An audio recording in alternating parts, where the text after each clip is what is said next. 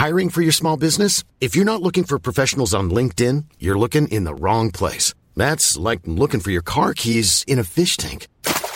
LinkedIn helps you hire professionals you can't find anywhere else, even those who aren't actively searching for a new job but might be open to the perfect role. In a given month, over 70% of LinkedIn users don't even visit other leading job sites. So start looking in the right place. With LinkedIn, you can hire professionals like a professional. Post your free job on linkedin.com/people today.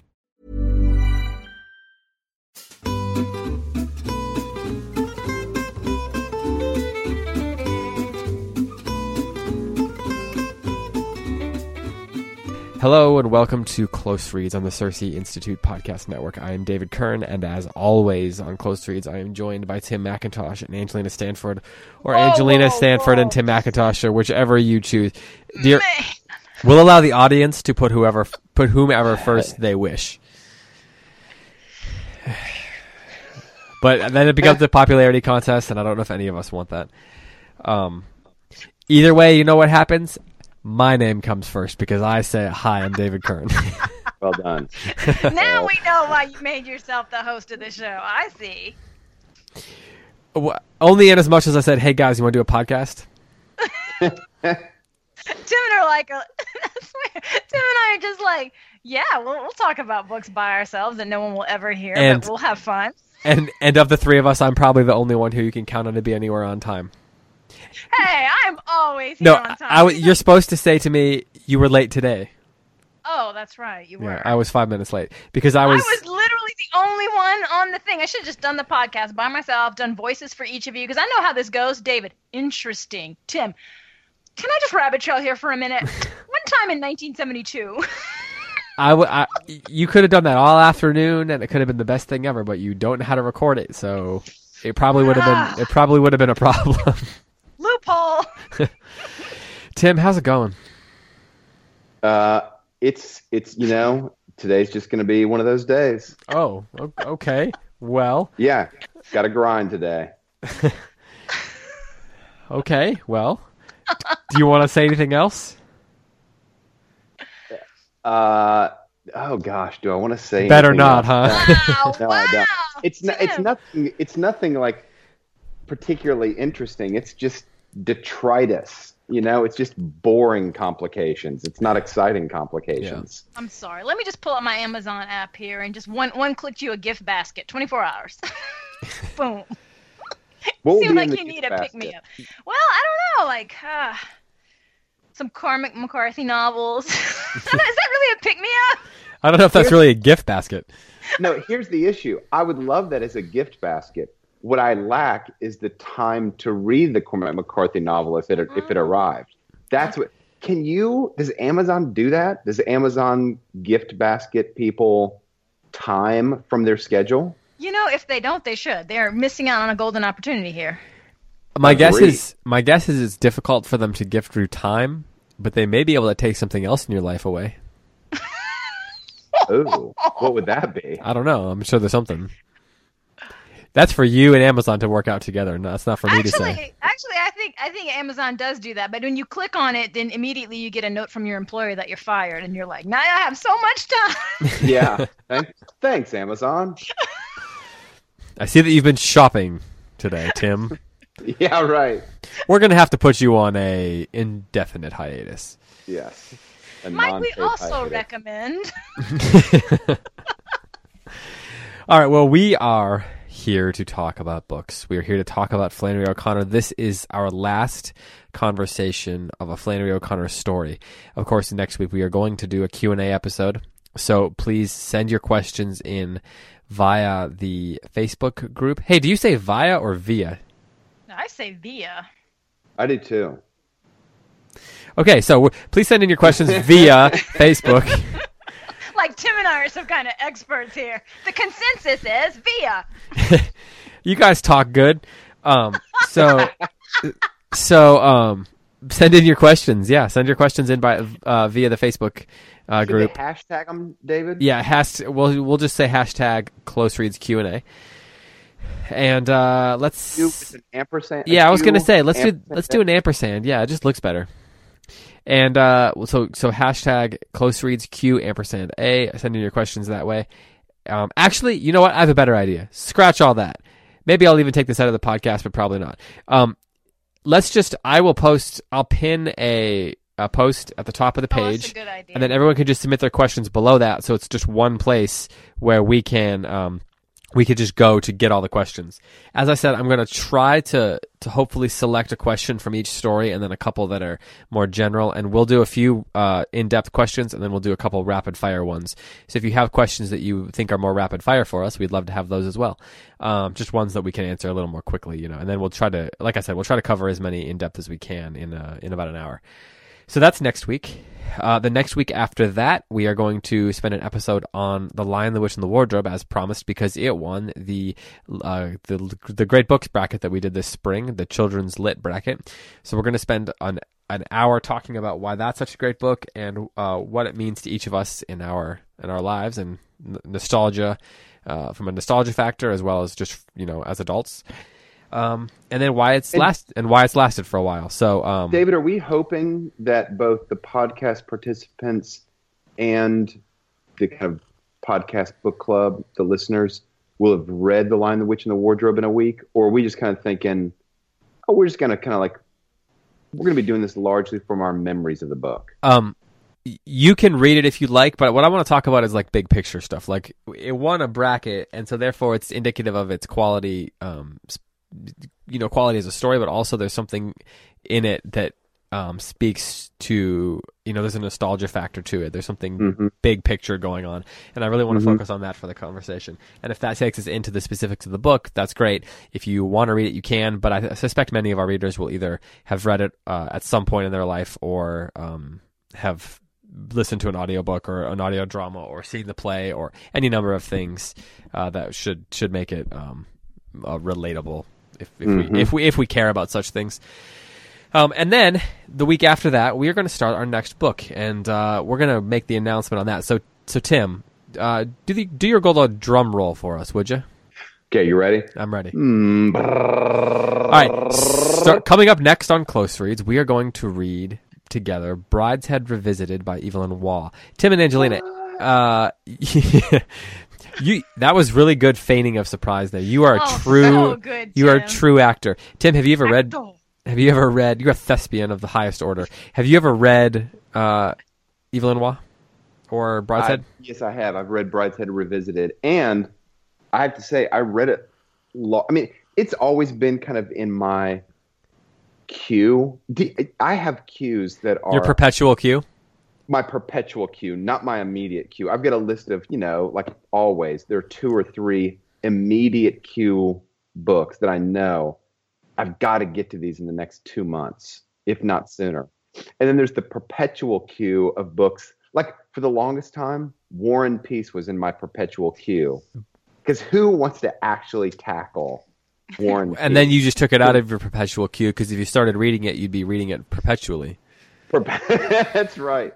No, That's not a bad thing. I actually knuckled down and read it a few summers ago, and oh boy, that book. Oh, it's so good. Is not a book for this show, I don't think. Unless, we would have to dedicate a year to it, minimum. A decade. Yeah. I'm not ready. I am not ready to make that commitment yet, so we're just going to hold off on that one. But Angelina, have you read Brideshead Revisited before? I have, but a long time ago when I was in graduate school. So Tim, you're similar then? You did read it, but it's been a while? No, it's been very recently. It's probably been 2 years. Oh, okay. Oh, wow. I'm more like 20 years, so I can't wait to reread it. It has been on my perpetual queue of things I'd like to reread. Brideshead is incredible. I think there's a pretty easy case to be made that it is one of the most important novels of the 20th century, and at least one of the most important novels by a Christian of the 20th century, and it's definitely up there with the works of O'Connor and Lewis and Tolkien, I think, as far as its importance and the things that it's saying. So we're going to read that together, and this is what I think I want to do. Given that that's still a few weeks away, let's go ahead and say we're going to read through chapter 3. In my edition, that is about 75 pages. There is a prologue, which you have to read. It's not one of those prologues which you can be like, and skip. it's actually part of the narrative. So let's read the prologue, chapters 1, 2, and 3, and that gets us through like page 75, at least in my edition. And then that gives us a really good intro and a good chance to kind of meet the characters, discuss where things have been set up and all that kind of stuff. And then after that, we can read it. The chapters are longer. They're not like 10, 15 pages. It's not like Pride and Prejudice. So then maybe we'll read it a chapter or two at a time, and we will be able to really dive into each of those chapters. And the latter half of the book is where we're going to want to take our time. So the beginning part, as it sets things up, I think will give us a lot to kind of set the stage with. Sound good?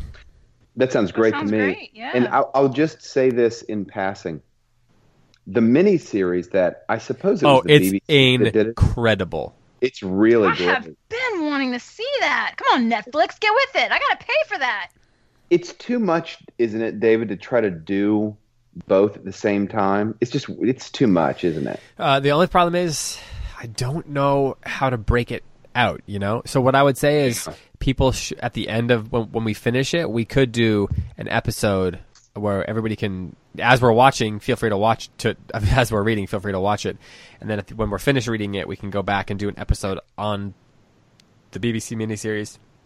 And the job it does adapting it, and where we agree and disagree and like what they did and all that kind of stuff. So we could do that after, towards the end. We can do a Q&A episode and that if we want to, if people are interested that sounds in promising. It's one of the best, if not the best, miniseries of all time. By almost, according to most metrics. Like, you'll see it on almost every series. Well, it's got Jeremy Irons. That's enough to get me to watch it right there. Yeah, Jeremy Irons plays the main guy. And then also there was a movie that came out recently with Emma Thompson, Ben Whishaw, a couple other people. And it's incomplete because it just glosses over too much that's important. Too much of the faith-based stuff, I think it glosses over too quickly. And it's really a book about conversion. That it's in a lot of ways, and so it'll be an interesting companion piece, I think, to go along with O'Connor. Yes. It's very British. It's not like, it's not an American Southern novel. It's a pre-World War II British book about another book that has to do with the aristocracy a little bit. But it's a really amazing book. And if the beginning chapters, I'm just going to warn you, for some people, the beginning chapter and the prologue might be a little bit challenging because it's setting the stage for a lot of drama, and there's just a lot of characters, and there's, so I've heard some people don't get through the first bit, but please continue, hopefully you'll get through that because it is worth it in the end. Do you agree with that, Tim? That the beginning's a little bit of a slog? Yeah, it is a little bit of a slog. So that's why I'm kind of saying let's read the whole of those first 3 chapters, because once the drama really gets going, it really gets going. That's a good suggestion. And that way it gives people 3 weeks to go ahead and read through that, and hopefully it makes it a little bit more leisurely than trying to do that all at one time in 1 week. So I'm looking forward to that. Yeah, I think I saw there was a lot of feedback, positive feedback for it in the Facebook group. So it seems like a good time to do that. For me, it's also a good summertime read. There's a lot of like people driving out and having picnics in the summertime and stuff like that. So, so I think it's a good summer book. But hey, before we get into this discussion of O'Connor, we do need to say a quick word from our friends over at Roman Roads. As you know, if you've been listening to this show, they are publishers of classical Christian curriculum designed for homeschoolers and homeschool co-ops. And they're back with another giveaway for you listeners. Each episode here in April and May, they're giving away one of their 16 units from Wes Callahan's Old Western Culture series, which is a high school video course that guides you through the great books of Western civilization. It's got workbooks, discussion questions, readers, all that, and Wes draws from decades of teaching experience as he tells the story of Western civilization, integrating history, lit, theology, politics, philosophy, and much, much more. So here's how to enter the giveaway. If you haven't already done this, then all you got to do is head over to the place on our Facebook page where this episode is posted, and in the comments under it, just leave a note which says which unit of the Old Western Culture series you would choose if you win. So head over to romanroadsmedia.com to browse their catalog and choose the one that you would like. So they have an ancient lit one, I guess, a medieval lit one, anything you can think of. So choose one of those, comments on it, and they will choose a winner 3 days after the posting. So thanks to Roman Roads for making this possible. We're really thankful to be partnering with them, and our sponsors really do go a long way towards making these shows possible, especially for us being able to keep all of this podcast content free. So please do check them out and learn more about them. And they're really, really great guys. And then if you're coming to our conference in the summertime, make sure that you, actually in May and in July, they're coming to both, make sure you say hello and browse their selection there, and take them out for lunch or something. Daniel and David Fukushan and their whole crew over there are great guys. So they are great guys. Okay, let's talk about Judgment Day. So I posted yesterday on the Facebook group that we were going to be talking about this today, and that this is one of, if not the most complicated story, in my opinion, that O'Connor does. Angelina, you told me before we got on that, before we hit the record button, that you had never read this before, and you were kind of like taken aback by it in a sense. I don't know if you didn't use those words, but that's kind of the gist of what I got from you. Is that an accurate representation of how you were feeling? Were you feeling abacked? I was feeling abacked, David. Yeah, abacked right into a corner, right into a stairwell.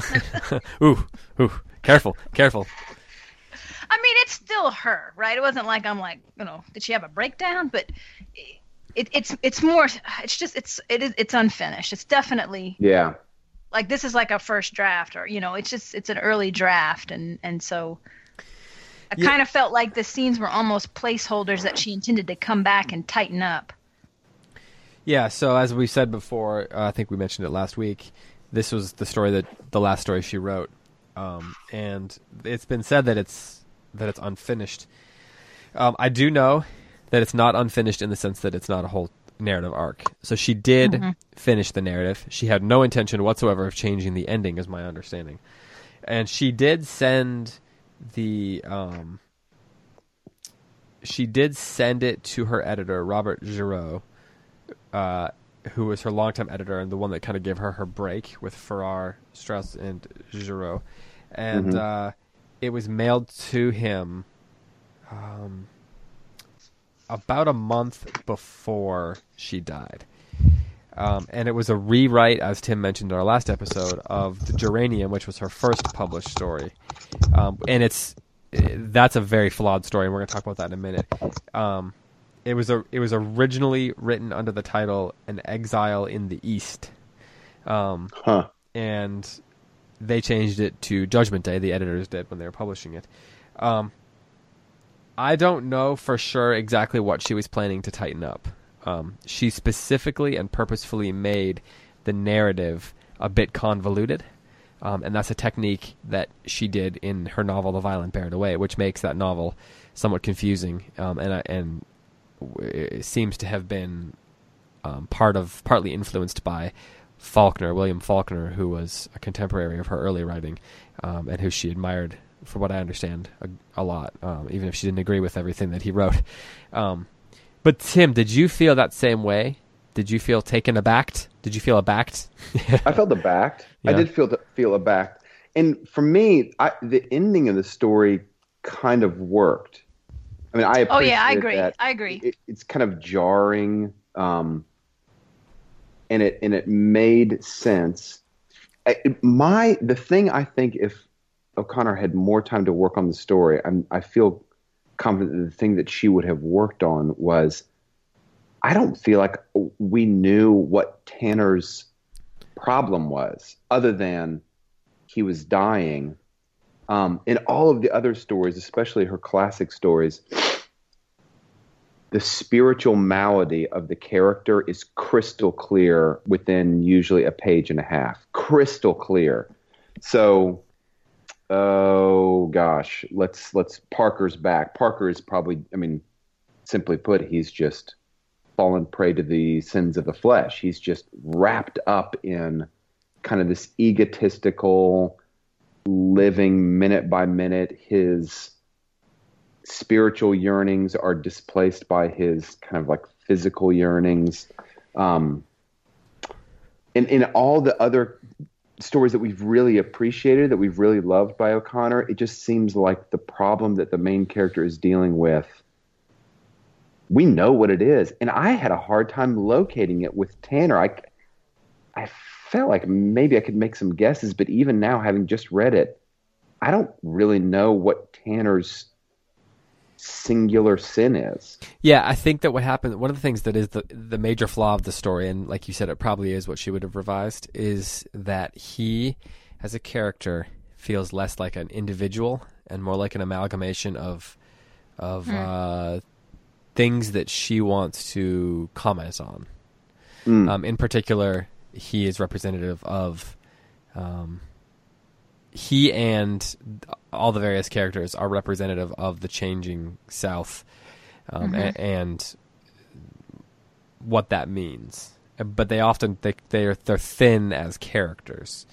Yeah, and what you're saying speaks to that, I think. And throughout the only character that I think we really have a strong sense of what he's like is what's his name? Coleman. Coleman. And I think we get that almost in how much he's limited within the story, but we can talk about that later. But I'm going to rely heavily in this conversation, or at least I'm going to refer heavily to Ralph Wood's book, because in his chapter in Flannery O'Connor and the Christ-Haunted South, it is his chapters are long, but it is chapter 4, and the chapter is called "The South as a Mannered and Mysteriously Redemptive Region." He has about 8 pages specifically on this chapter in a section called "The Lensless Spectacles of Vision and Charity." And one of the things that he talks about in there is that, as you said, Tim, it is a rewrite of the initial story of the Geranium. And so that might be worth talking about quickly. Tim, can you summarize, for anybody who didn't read the Geranium, can you quickly just summarize that story for us and then go ahead and jump in and summarize this one? Oh, gosh. Quickly, you don't have to get at the details. So let's start with Judgment Day. Judgment Day is an old man named Tanner has been forced to relocate to New York City, where his daughter lives. He's living with her and her husband in an apartment in New York. They are childless.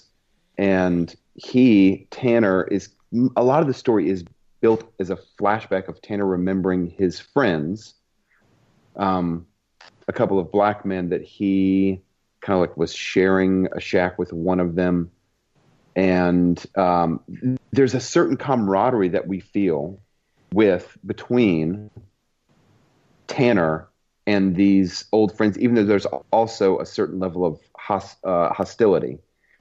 And Tanner keeps, from his present day circumstances in New York, wanting somehow to kind of go back to where he's from, to surprise his friends through his death and to kind of play a trick on them through his death. And he ends up kind of having an acquaintance with a black couple that moves into the apartment nearby his daughter. And he kind of is hoping that he can form a kind of camaraderie with especially the man that moves in next door. But his attempt to establish that camaraderie fails because he thinks he's an Alabama man.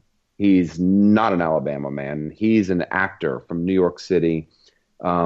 He seems to have really no way of kind of ingratiating himself to this man or his wife.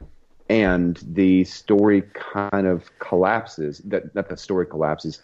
Tanner collapses when his last attempt to ingratiate himself to the actor gets really angry, shoves him up against the wall, and Tanner ends up being held. It sounds like does he end up dying while kind of putting his limbs through the vertical spokes of the stairwell? Is that how you guys read it? Yeah. Yeah, he gets stuffed. He gets stuffed in there. The guy just yeah. I mean, the guy pushed him and gave him a stroke the first time. Yep. So, and then we flash forward to Tanner kind of what he imagined, I think, right before he died, which is he is going to show up in a pine box of his coffin on a train to his friends that are back in the South. And when they pry off the pine box top, there's going to be this surprise that he's imagined. But really what happens is the surprise is that the top has not been put off by his friends, but another black man that doesn't recognize him, and his surprise is foiled, and thus his hopes for like the judgment are not really established in the way that he thought they were going to be established. His vision of kind of like the judgment day is reversed. Did I feel like I left something important out? Well, I mean, the daughter. Well, you got a few things out of order, and then the daughter is how it ends. Which is kind of the point. He has the vision before they stuff him into the stairs. He falls, right? He's trying to escape from his daughter to go back to Georgia. He falls down the stairs. The neighbor, the black guy, and his wife pick him up, and then he unfortunately says the preacher comment again.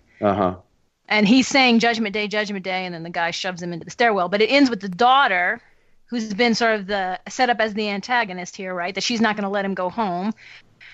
She buries him in New York City as opposed to his wishes, and then can't sleep, and finally boxes him up and sends him back home, and then she can sleep. Because the whole story it starts first line, I'm going home, dead or alive. The whole story is I'm going home. Right. Yes. Right. And as in The Violent Buried Away, the ending is just a few minutes removed from the beginning, and then there's a bunch of flashbacks back and forth in between. And so I guess it's hard for me to know if the confusion is poor writing, or if it's because he's already had the stroke at the beginning of the story, and the whole story is being told in the mind of someone who's had a stroke. Yeah. Well, it's kind of it's broken, and there are some transitions. I remember there's a couple of transitions. Yes, and this is where it's Faulkner, though. It's all interwoven. Right. And that's not bad writing. That's on purpose. Well, right, but I guess I don't, because I knew it was unfinished. I guess I was unsure of whether to say, make some kind of case for the brilliant writing, and then you're going to be like, no, that's totally not what she was trying to do. She just wasn't finished fixing it, Yeah. But it was something that had occurred to me. That it could be just that it's the interior monologue like Faulkner, and he's dying. He's had a stroke. Yeah, and I think she's purposely trying to make a complex plot that's representative or in line with the complex moral ideas that she's trying to talk about here. Right. But see, the thing that confused me is when he whittles a pair of glasses and then the guy can see. I mean, what is that? Okay, well, yeah, we need to talk. That is the crucial scene of. That's like, to me, the whole point of the story there. I mean, I understand the symbolism of it, but you don't whittle a pair of glasses. Well, you do if they don't have. You could if they don't have lenses. But he puts them on and he can see. He says, "Oh, you can't see," and he whittles him some glasses and he puts them on. And he's like, "Oh, now I can see." So, I mean, it's a symbolic exchange. This is where we have to talk about Coleman.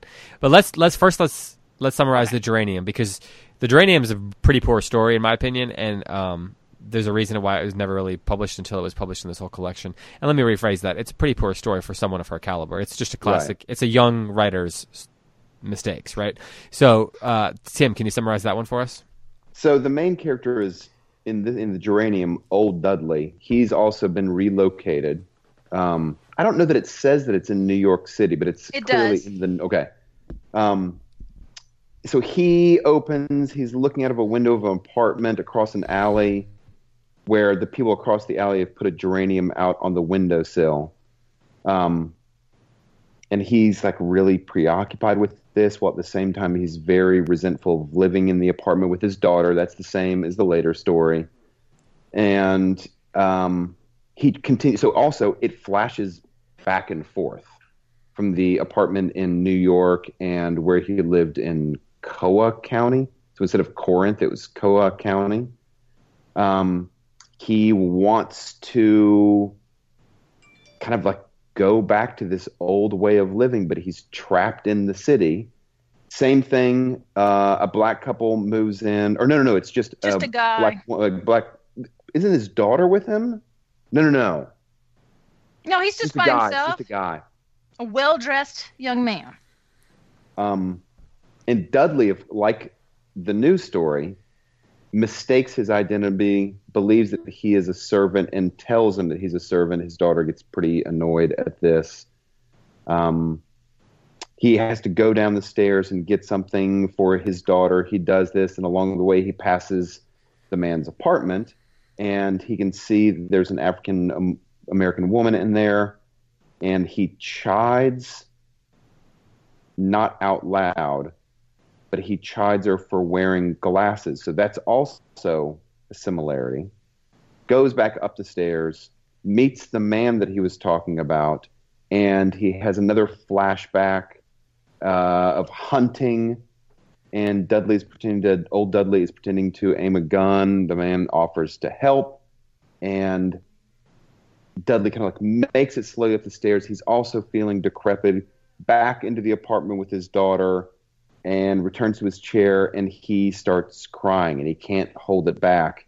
And the story kind of ends after the man bickers. He and the man bicker, and they're caring for the geranium, and the man tells him to let go get the plant if he cares about it so much, but Dudley can't do it. And we kind of fade out. I'm telling you, I had a terrible time with this story. Terrible time. So where do we? So let's just do a quick comparison. Where are the similarities? Like, what is, or rather, I guess the similarities are somewhat obvious.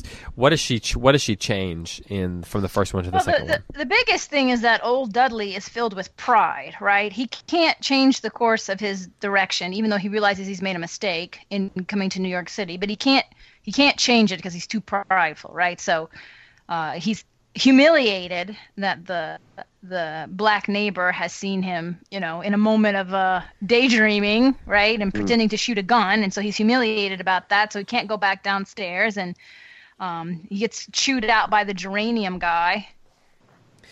And so the whole thing is a pride. But that's what struck me. So I read Geranium first, and then immediately read Judgment Day. And what shocked me was, all the elements are there of the setup for the structure between the two stories, very, very similar.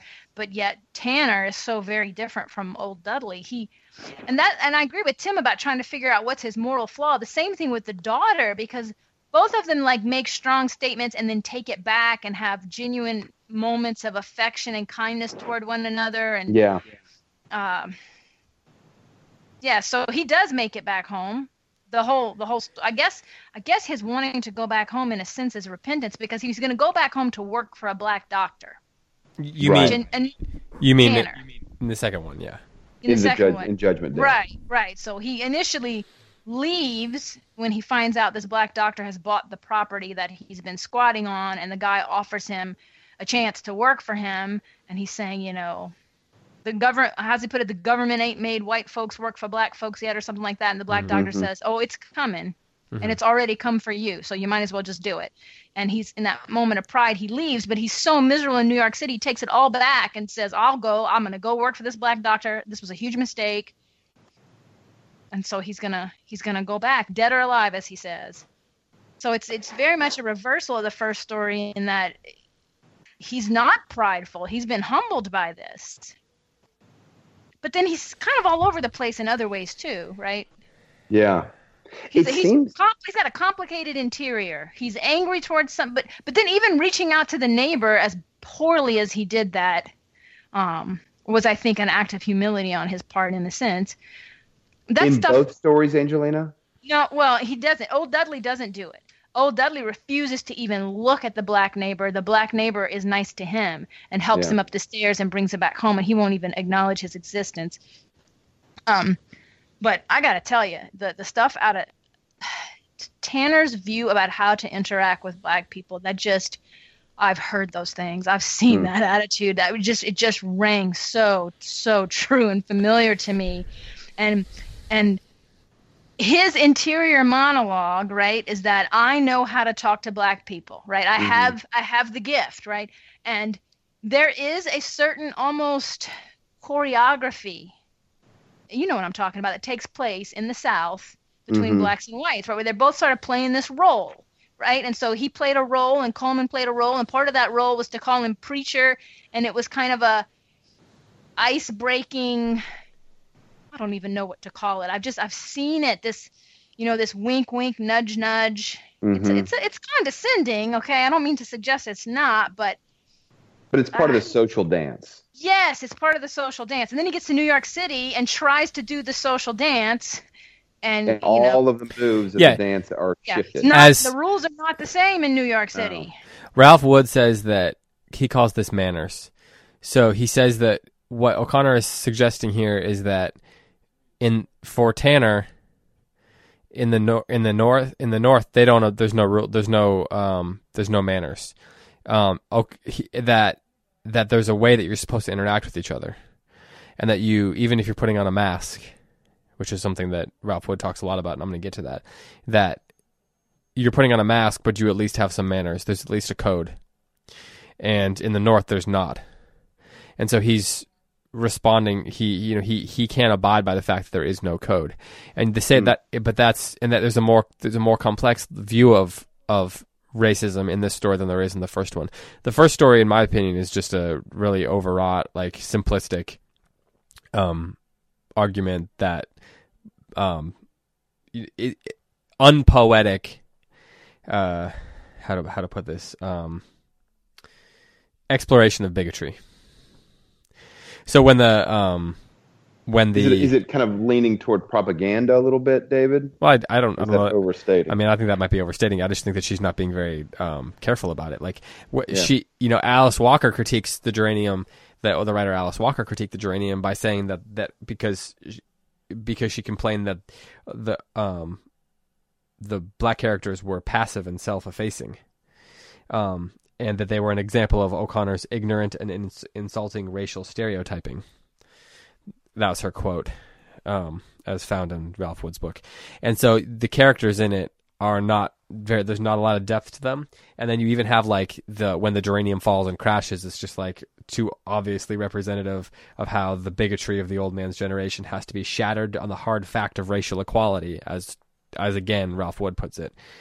So he says that if you look at it that way, that what's going on is Dudley in the first story is appalled not by his own situation. It's not his pride, it's his racism that's in play. He's mad because in the North, in the integrated North, the black characters have freedoms that they shouldn't in the South, and that he therefore cannot have an advantageous relationship toward them. So he objects. For example, Ralph Wood writes this: he objects to their stealing as long as they accepted his own superior wisdom about fishing and hunting and guns. But in the North, the Southern racial codes do not obtain. But then you take that, and what she's doing is she's taking that, and it's not as simplistic in the second story. So it's at the end of her life, right? And as you said, some of these last stories, she's trying to like get a lot down on paper that she never got down in the right way. And so she always was fond of the geranium as something that she wanted to tell. That's what Giraud says in his introduction. He says that she liked that story a lot, but so she came back and she was trying to fulfill what she was doing there. Because it's really not very good. I mean, it's by great writer standards, we'll put it that way. GWS capitalized, great writer standards. It's not very good. Like if I wrote it, it'd be like, ooh, that's great. But I know, that's how I feel. Like, woo, yeah, I'll take it. But then what she has going on here is much more complicated. And so, I'm going to just quote Ralph Wood again as kind of setting this up, because he says that Tanner is neither an unrepentant racist nor a saintly humanist. He's a strange amalgam of pride and humility, the first having to be confessed painfully before the latter can be embraced graciously. Though Tanner lives an entire century after the Civil War, he is no less obsessed with his honor, especially his racial honor. He's moved to the metropolitan North because the farm containing his backwoods shack has been purchased by a black dentist named Dr. Foley. Tanner could have stayed put, since his black landlord has asked only that Tanner share the profits of his whiskey still, but Tanner refuses this mutually convenient arrangement. He insists on maintaining his superiority, his racial superiority, knowing that in this still segregated South, color distinction brings honor that neither money nor property can purchase. Mm-hmm. So then the story becomes about him, about that sort of pride working its way out of him. And then that's where you get this moment that you were talking about, Angelina, with the glasses, and how.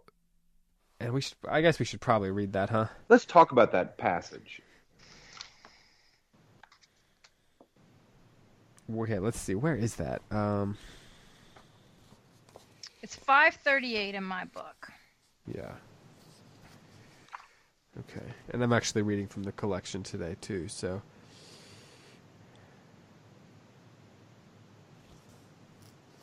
So they're out working, right? Okay, so you're on 537. So he's the boss, right? He gets to tell people. He gets to tell the workers what to do. Start with a large, black, loose-jointed Negro twice his own size. Do you see that part? Yeah. Mm-hmm. Okay, Tim, can you start reading for us? Sure.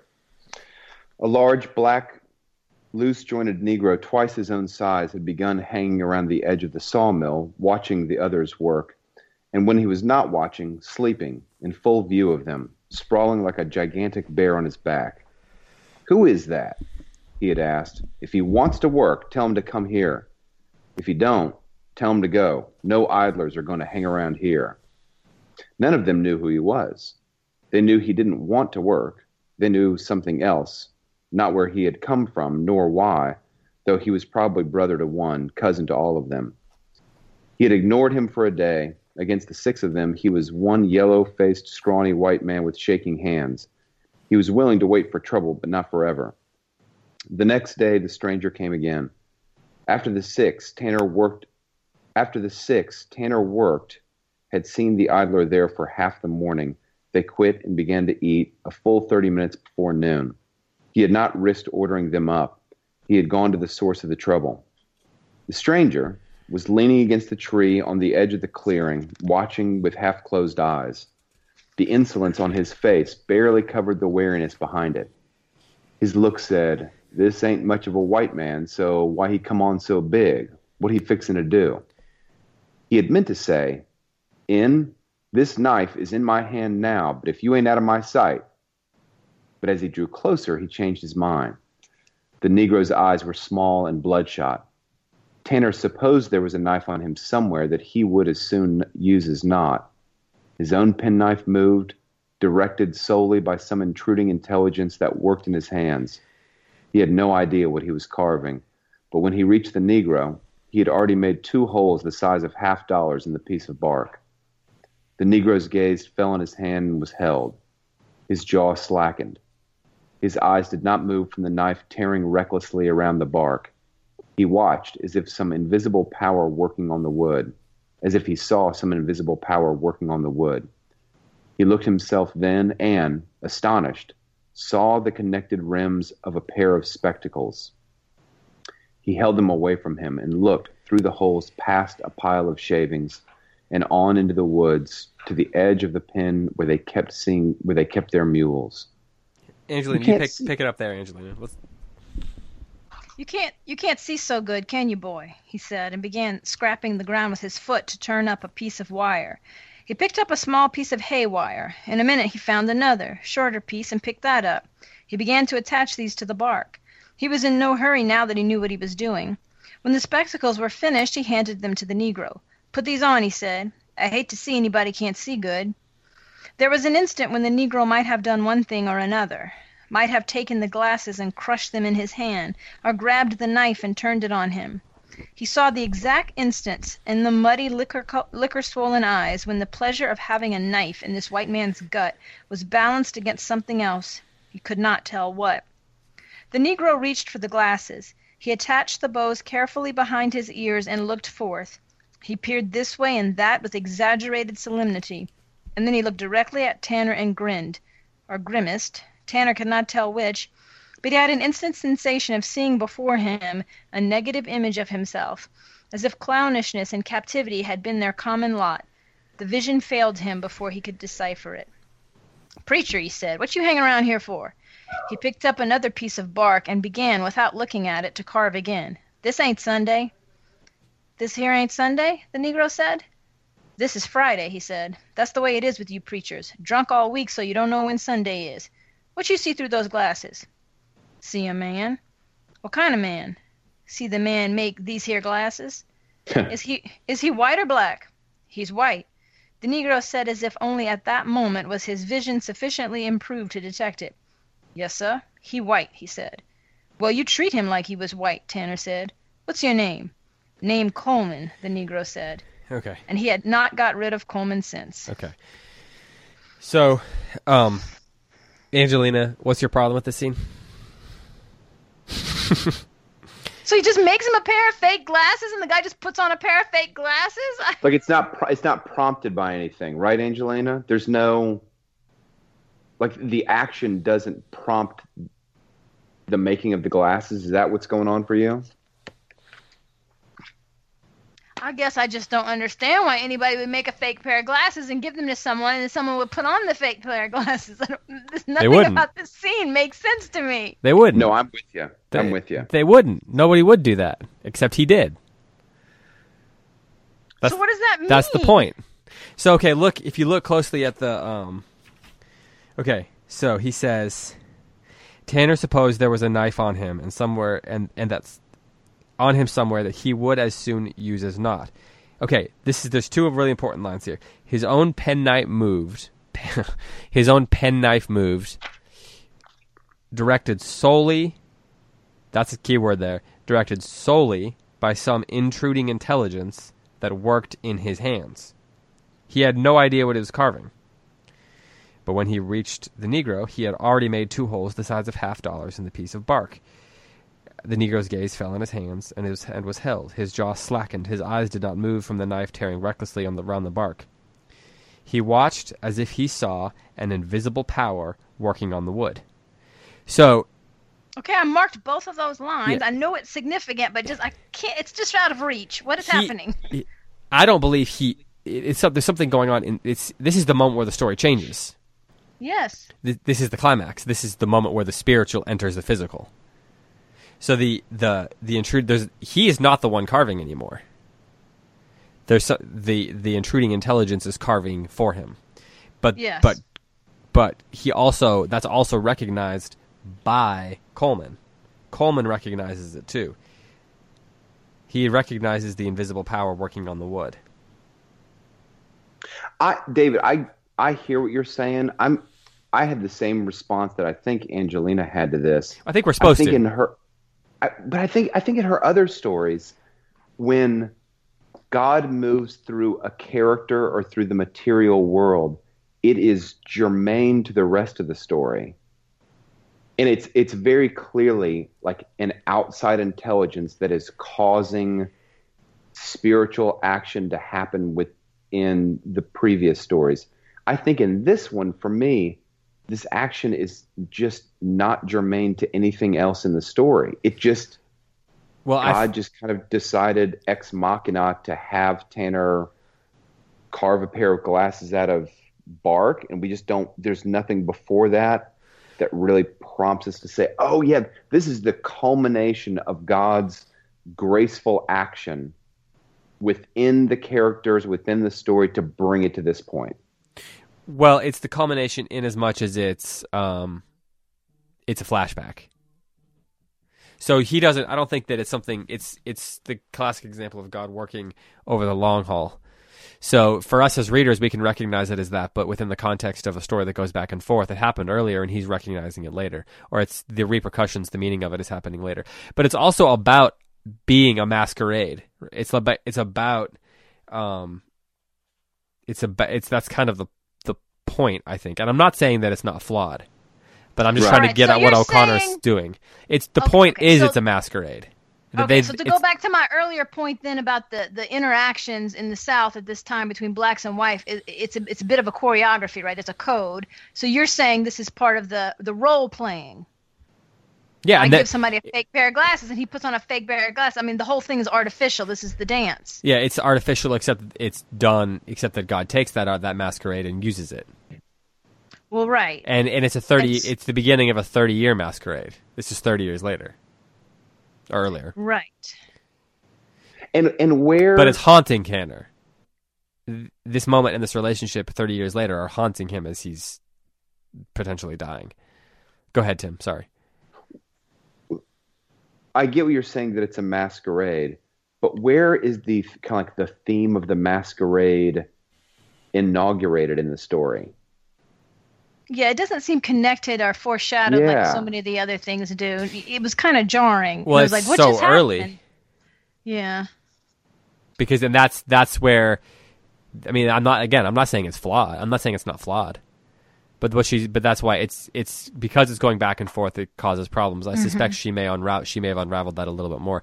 But the point, why does he choose not to kill Tanner? Why does Coleman choose not to kill Tanner? Because he sees the spiritual reality of what's happening, right? Yeah. What is the spiritual reality that he's seeing? Well, I don't know. So Tanner gives Coleman the glasses, but then Tanner has the vision, but then the vision fails. It's Tanner who needs to be able to see. Mm-hmm. I don't know what's happening here. Well, how does Coleman see Tanner? Like when he puts the glasses on, how does he? What is the words that she uses to show him what O'Connor uses to show what Coleman sees Tanner as? Oh, well, there are negative images of themselves. Is that what you're getting at? Yeah, but then there's a specific image. That there's something about their common lot. Did you remember that? He says that at the top of 539, he sees Tanner as clownish and in captive, that their common lot is clownishness and captivity.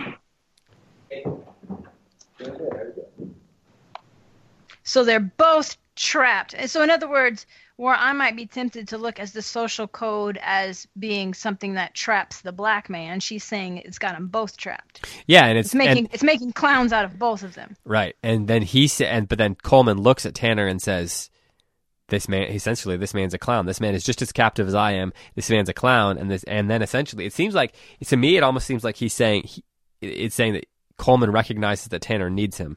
And that's why Coleman sticks by him for those years. Despite the persecution, despite Tanner's, arrogance and his not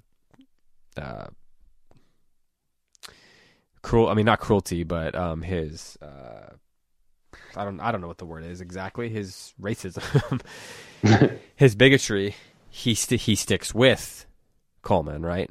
Or Tanner rather, and so his eyes are open to the reality of who Tanner is, that's part of what they're intertwined in this sort of woven tapestry that all this darkness, this ugliness traps them in.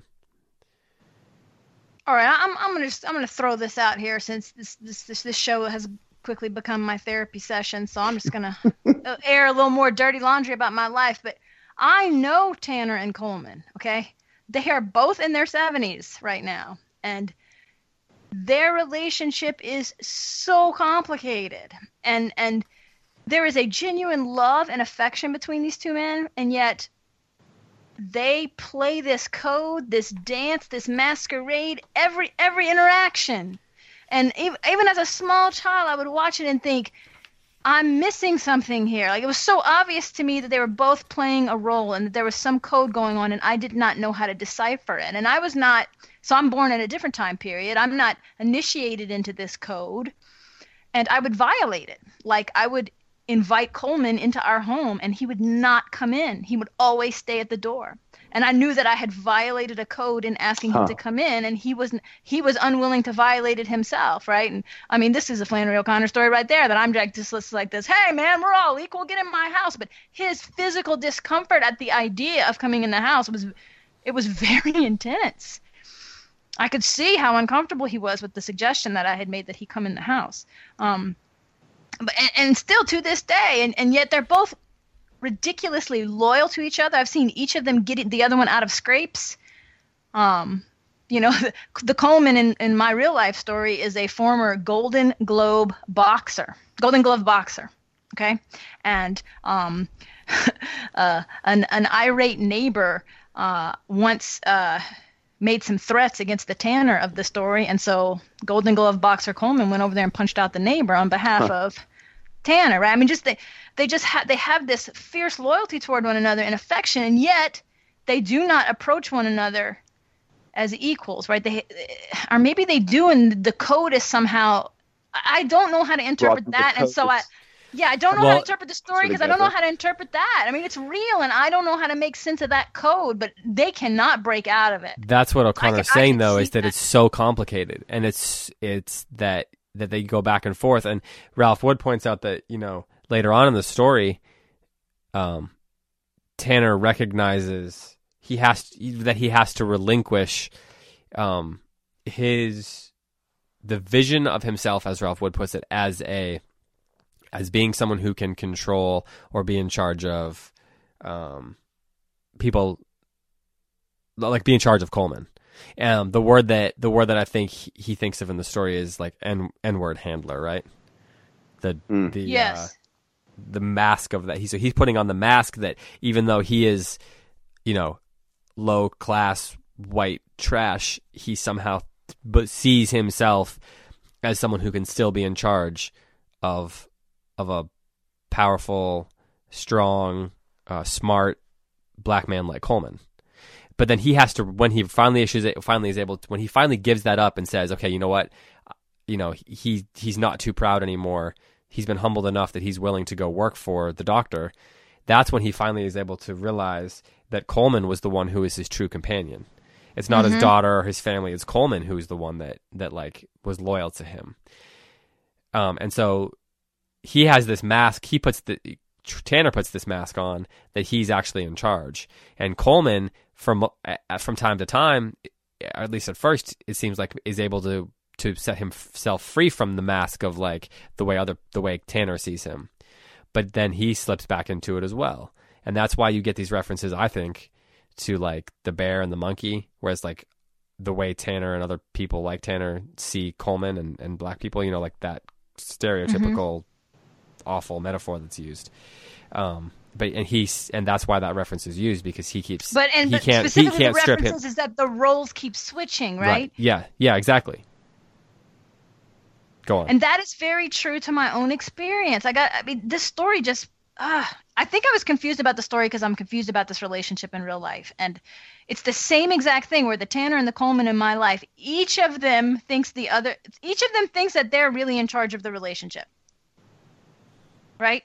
Right. But each of them are really taking care of the other one. I mean, it's so obvious, right? So the Tanner in the story will make big shows about how, you got to take care of these guys and they can't take care of themselves. And I've been taking care of him for 50 years. And the Coleman of the story will be like, oh, that Tanner, he's so naive and stupid. Everybody who works for him is robbing him blind and he can't see. And I got to go in there and get back the stuff that gets stolen from him. But they're both totally locked into this role, right? And they never break out of it. But there's another underlying reality, and it's amazing that this is still a dynamic in 2017. And I got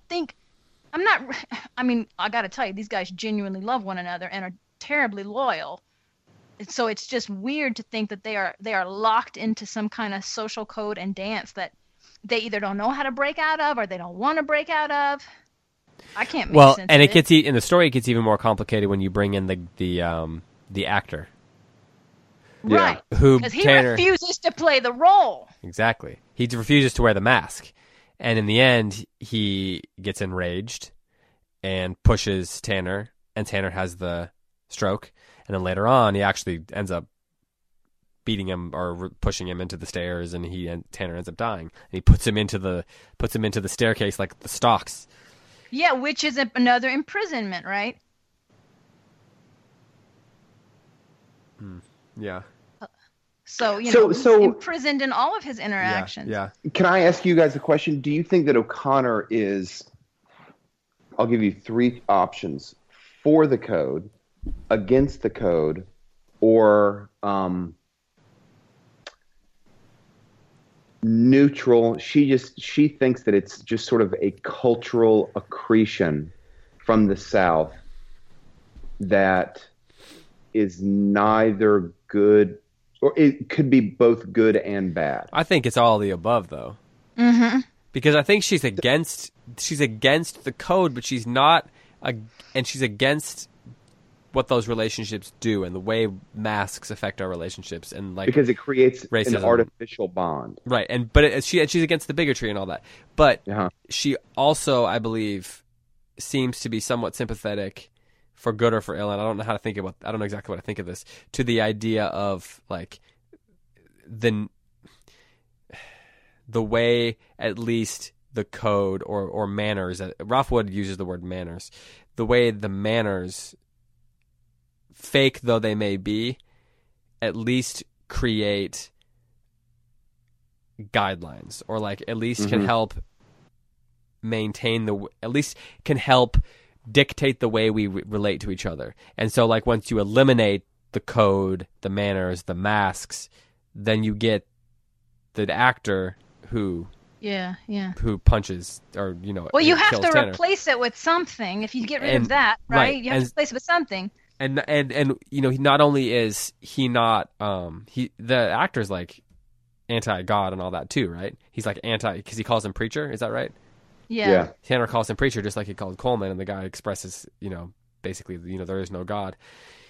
And so once you eliminate the manners and you eliminate God, then you get like what's the will to power? I don't know. Violence. What's left that can maintain a culture and maintain, what's the code? The code's violence, right? Well, and then the code is what the daughter says. Everybody just minds their own business, which that definitely Flannery's not for that, right? Right. So that's what you end up with. Everybody just has to not talk to anybody. Right. That's the only way to have peace. So really, you got two extremes of social codes here. So the northern social code is everybody just acts like no one else exists. Right. That's how we maintain peace. And you almost got to feel sorry for Tanner, because he genuinely is trying to be friendly to the neighbor. He's just speaking a language that the neighbor can't hear. Right? He's doing the code. He's saying preacher is supposed to be a signal that I'm being friendly and we're buddies. But it's taken as an insult because they're just not speaking the same language. But I certainly don't think she's saying the New York City code of everybody just mind your own business and act like no one else is alive is the appropriate response here. They're both messed up. That's why I think that she left the story. I mean, she may have cleaned it up a little bit, but I think she probably would have left it fairly complicated, because I think that the way all these visions that Tanner has, these remembrances and all that, the way they weave together is that objective correlative to the way these relationships are so complicated as well. Because if it's too neat and tidy, we wouldn't have like this turmoil as we're reading. You're right. We wouldn't feel like lost and confused and anxious about what's going on if it was laid out as simply as some of her other work. Mm-hmm, you're right. Now I had echoes. I'm not sure that I agree with that. Because I think what's powerful about O'Connor is that we're not left in an epistemic quandary. We're left in a spiritual, moral quandary. And I think this story has left us wondering what has happened. Not what has happened in the same way that, like, when the bull gores Mrs. Greenleaf. But don't you think Tanner's had a moment of spiritual reckoning? I think that O'Connor wants Tanner to have a moment of spiritual reckoning. I don't think that the story succeeds. So I think as a reader, it's really muted at best. See, I felt echoes of everything that rises in this story, right? So somebody makes an overture to a black person that has responded in violence, has a stroke, and just wants to go home, and going home is going back to the black people in their lives, right? She wanted the maid, he wants Coleman. So I thought it was very similar. In that sense, then the collection of stories goes full circle. I appreciate that generous interpretation. I think, for me, what's so powerful about O'Connor's stories is that there is just this sublime unity. It's sometimes in her best stories, I feel like if you removed one sentence, the overall structure would be diminished, like Salieri says in Mozart. If you displace one note, the whole structure would fall. I feel that way about O'Connor's short stories. And in this one, I felt like there was such a disunity. Like Aristotle would be thrilled by her other stories because of the profound and singular forward force of the stories. And I think with this one, part of the reason it doesn't succeed for me, again, granting that she didn't have time to finish it, is that the forward force of the story is bifurcated, not just bifurcated, it's split into about 4 different directions. It's partly about racism. Quadruplicated. It's partly sort of about pride. It's partly about growing old. It's partly about manners. It's just not, it doesn't, to me, feel like a unified, coherent story. I wouldn't normally do this, but because we're up against time and because this is the last story and because it's complicated, can I read a couple, like a page or so here from this Ralph Wood book? Yeah, please. Because yes, tell me the page number so I can follow with them. It is on page 140. So it starts with Tanner knows. I'm going to start with that first full paragraph that Ralph Wood puts there. If anybody else has this book, feel free to pause the show and follow along. But Ralph Wood writes, Tanner knows, as a result of this appalling encounter, and this is the encounter with the actor, that his time is shortened, and so he determines to return home, whether alive or dead. In the meantime, he has overheard his daughter declare that she won't bother keeping her promise to bury her father back in Corinth. Tanner's desire to be laid to rest in his native Georgia clay is more than nostalgia for the warm southern womb he has mistakenly left for the cold northern city. It is also a confession that his notion of, quote, N-word handling, I'm not going to say it on the air, obviously, was a sinful delusion, and that the mercy that Coleman had mimed 30 years ago is the real truth. Now cut off from the only companion he has ever known, Tanner imagines taking Coleman on a tour of New York, showing him that this city is no kind of place.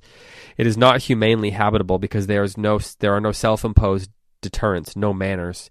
In this Yankee Babylon, Tanner complains, people run over each other in their unrestrained and hell-bent rush.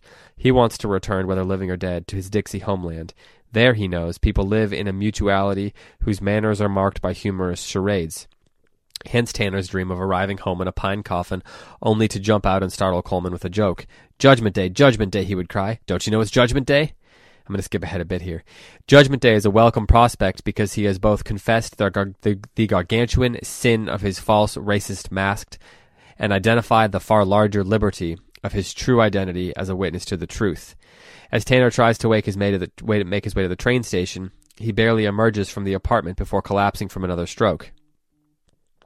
Yet he dreams not of a dreadful dies irae, but of the casket charade, and so he mutters his jaunty punchline about Judgment Day.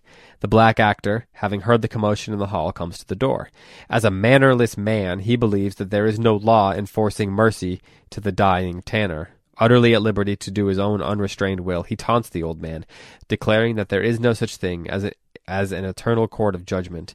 There is nothing beyond this present day, Tanner's dying day, the day of his extinction. Though muddled by his rupturing brain vessels, Tanner remains undaunted. Again, he calls the black entertainer a preacher, the same word that excited the man's murderous wrath, excited the man's murderous wrath once before. That the black man viciously kills the white man, stuffing his head and arms and legs through the banisters, is nothing to the point.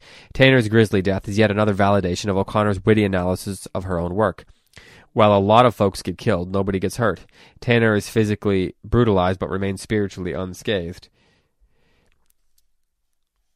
He cannot be deterred by something so small as death, for he is headed home, in the ultimate, if not in the immediate sense. He is not bound for Corinth, Georgia, but for the Promised Land, the region whose silence is broken only with shouts of hallelujah, the eternal city of transparent masks, where everyone is joined in glad obedience to the unenforceable in the precise sense that W. H. Auden described.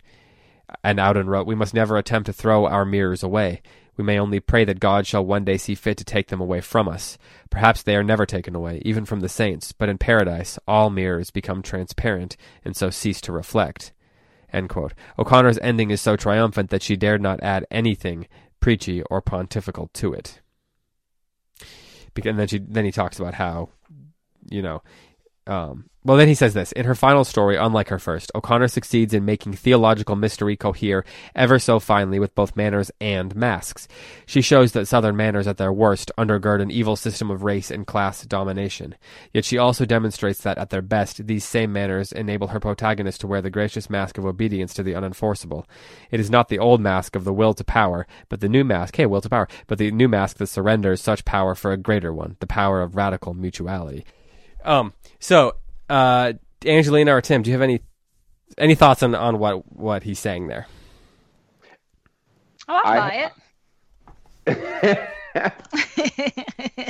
ahead, I Tim. think it's a case of Ralph Wood has given Flannery O'Connor the credit that she deserves, but I think the interpretation outpaces the story. Meaning, I think that he had to do a lot of good and reasonable literary criticism to arrive at the points where he arrived. I think you can find kind of like the seeds for where the seeds in the story, but he had to, I think Ralph Wood had to grow those seeds himself. I don't think they grew enough in the story to say the story succeeds. Well, okay, so I actually think this is cruel. This is cruel and unusual punishment. I think that is actually a great place to stop. Because what I want to know is, based on what I just read, and you guys followed along with if you have the book, and the things we've been talking about, I want to hear from our listeners, who are very insightful, if they agree with that.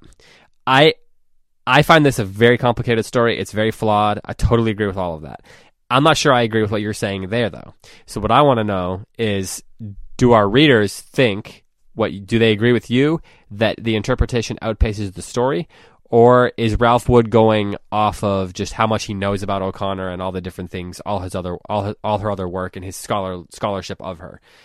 Does the story itself, as a standalone work, do what Ralph Wood suggests, or is it not reaching that like Tim suggests? So I actually want to stop there. It is cruel. We did not talk about everything we could, great. But we're going on an hour and 15 minutes, and I think that would be a great conversation starter. And then, of course, if we'll take at least one question on this story next week on the Q&A episode. Does that sound good, Angelina?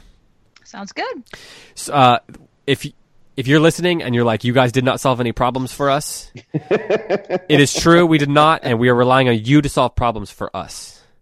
But anyway, this has been a great time conversating. I know people like it when I use that word, conversating about O'Connor.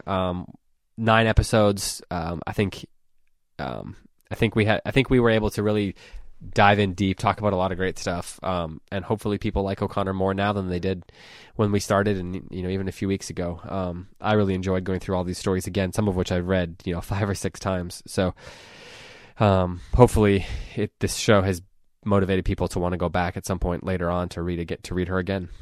Any final thoughts from either of you? None from me. No, I don't. I echo everything you were saying. Well, thanks to Roman Roads, of course, for sponsoring. Thanks to everyone who's been listening. Make sure you subscribe, leave comments, all that good stuff that we talk about. Be sure to leave a question for us. I'm going to go save my wife from a snake, which was in our house. I just got the call, so I should probably go do that. We'll